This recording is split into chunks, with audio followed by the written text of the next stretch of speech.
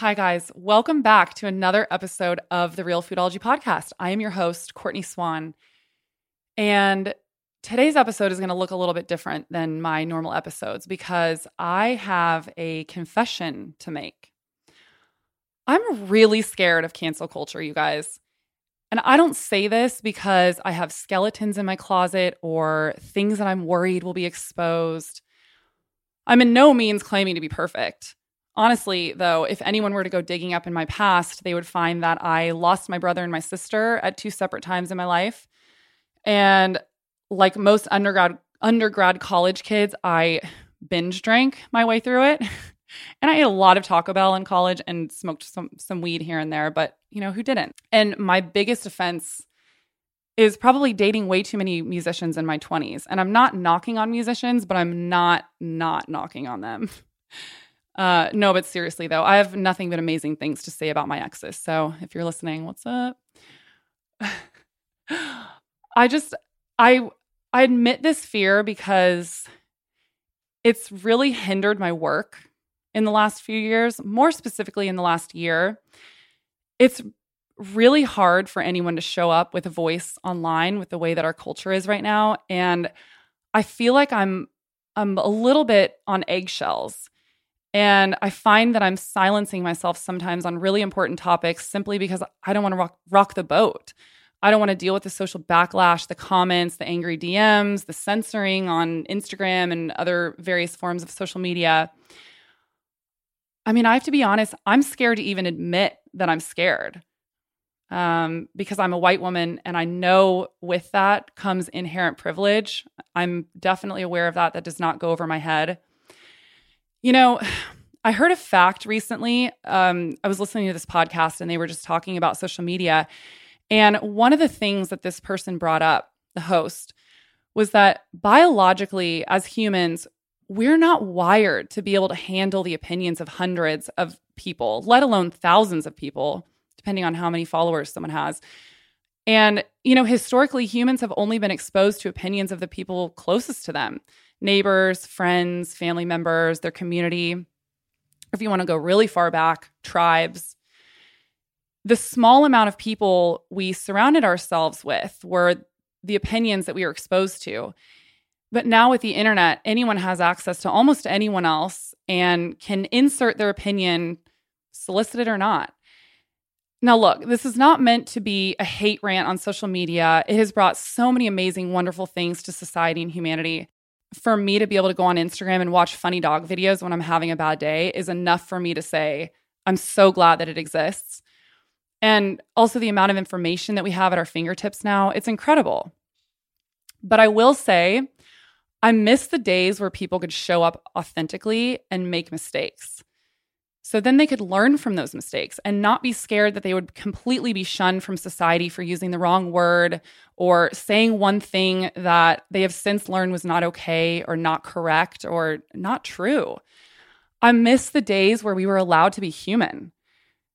Look, I'm not saying that there are not people doing bad in this world, and I'm not saying that people shouldn't have to deal with the consequences of their actions. What I am saying is that I feel as though we've forgotten that the majority of humans are good and they just want to do good in this world.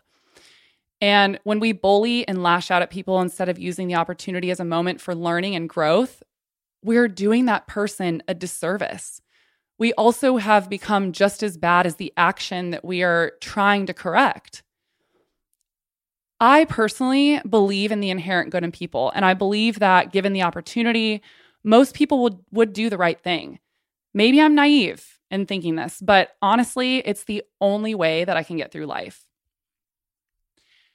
And I'm sure some of you will send me links after listening to this to content describing toxic positivity. So let me get ahead of that right now. I am not saying just stay positive and good vibes only. I'm not saying that you should say that you're okay when you're actually not doing okay. That would be toxic positivity. I'm also not saying that everything is rainbows and butterflies and that if you just meditate hard enough, you'll get everything in life you want.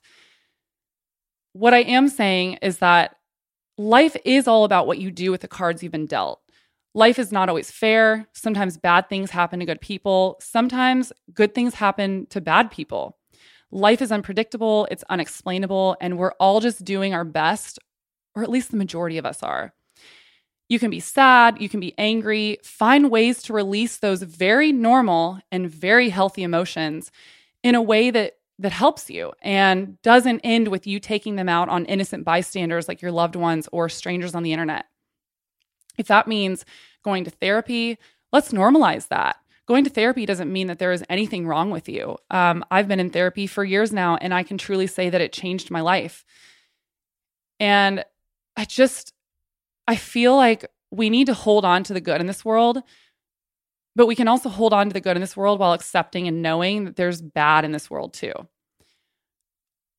My friend recently sent me a text message, and I'm just going to quote her right now because I was having this conversation with her, and I told her, I was like, I'm getting to a point where I'm scared to say anything on the internet for fear of being canceled over something that I was not even aware of was an issue. This is what she texted me. I'm of the mind that as long as you're staying in your integrity and operating with general integrity, and that is with the utmost respect and with the goal of bringing into the world only what will give the highest good to all, well, then you're good, because that's love, baby. And if you're doing what you do with love in your heart for yourself and others, that will never lead you wrong. Even if someone else is full of hate, you can just stand in your love and keep doing what you do. I love that quote so much. I started Realfoodology 10 years ago when I was going through school for nutrition, as I was learning about the human body, what true health really means and looks like, and how to feed the body to nourish it on a cellular level. And I also learned about the horrible practices of our food industry and the way that we are constantly being lied to about what it truly means to be healthy. If you're listening right now and you're confused on how to really eat healthy and what it truly means to be healthy in your body and to take care of your health, you're not alone, and it's not your fault. We live in a system that's broken and that was designed to keep people in the dark, to keep people confused, to make money off of the confusion, make money off of your insecurities. I started Realfoodology because I wanted to put the power back in the hands of people. I wanted to empower you to know how to take care of your health and to really, really take care of your health so that you can live a healthy life in a body that feels good, so that you can wake up every morning and have energy to play with your kids, have energy to go to work so you can make money to provide for yourself and or your family if you have one, have energy to spend time with your friends and your loved ones, your pets, to do the things that you love, to have a great sex life. Isn't that what we're all striving for, honestly? I do this work, honestly, just because I care. And I know that this can sound contrived, but all I can tell you is that it's truly coming from my heart, and I just want you to know my heart and that these are my intentions. And I'm sure some of you listening right now may say, she's just saying that so she doesn't get canceled. And there's nothing I can do about it if that's how you feel. But I've thought about this a lot, about why I care and what made me go into this profession. And I think I've come to the conclusion that it's because after losing my sister when I was 8, I was faced with my own mortality much sooner than most people are. I knew from a very young age just how precious life really is. And from what we know just right now, just in this present moment, we just have one life to live. And of course, I'm not discounting the possibility of other lives, but I'm just talking about what we know to be true right now as we are here on earth. And as far as we know, this could be the only life that we live. And I don't know about you, but I want to feel good in my body for as long as I'm here on this planet. There is no truer act of self-love than taking care of your health. I also know firsthand that life isn't always fair and things happen that we don't have control over, that we can't change.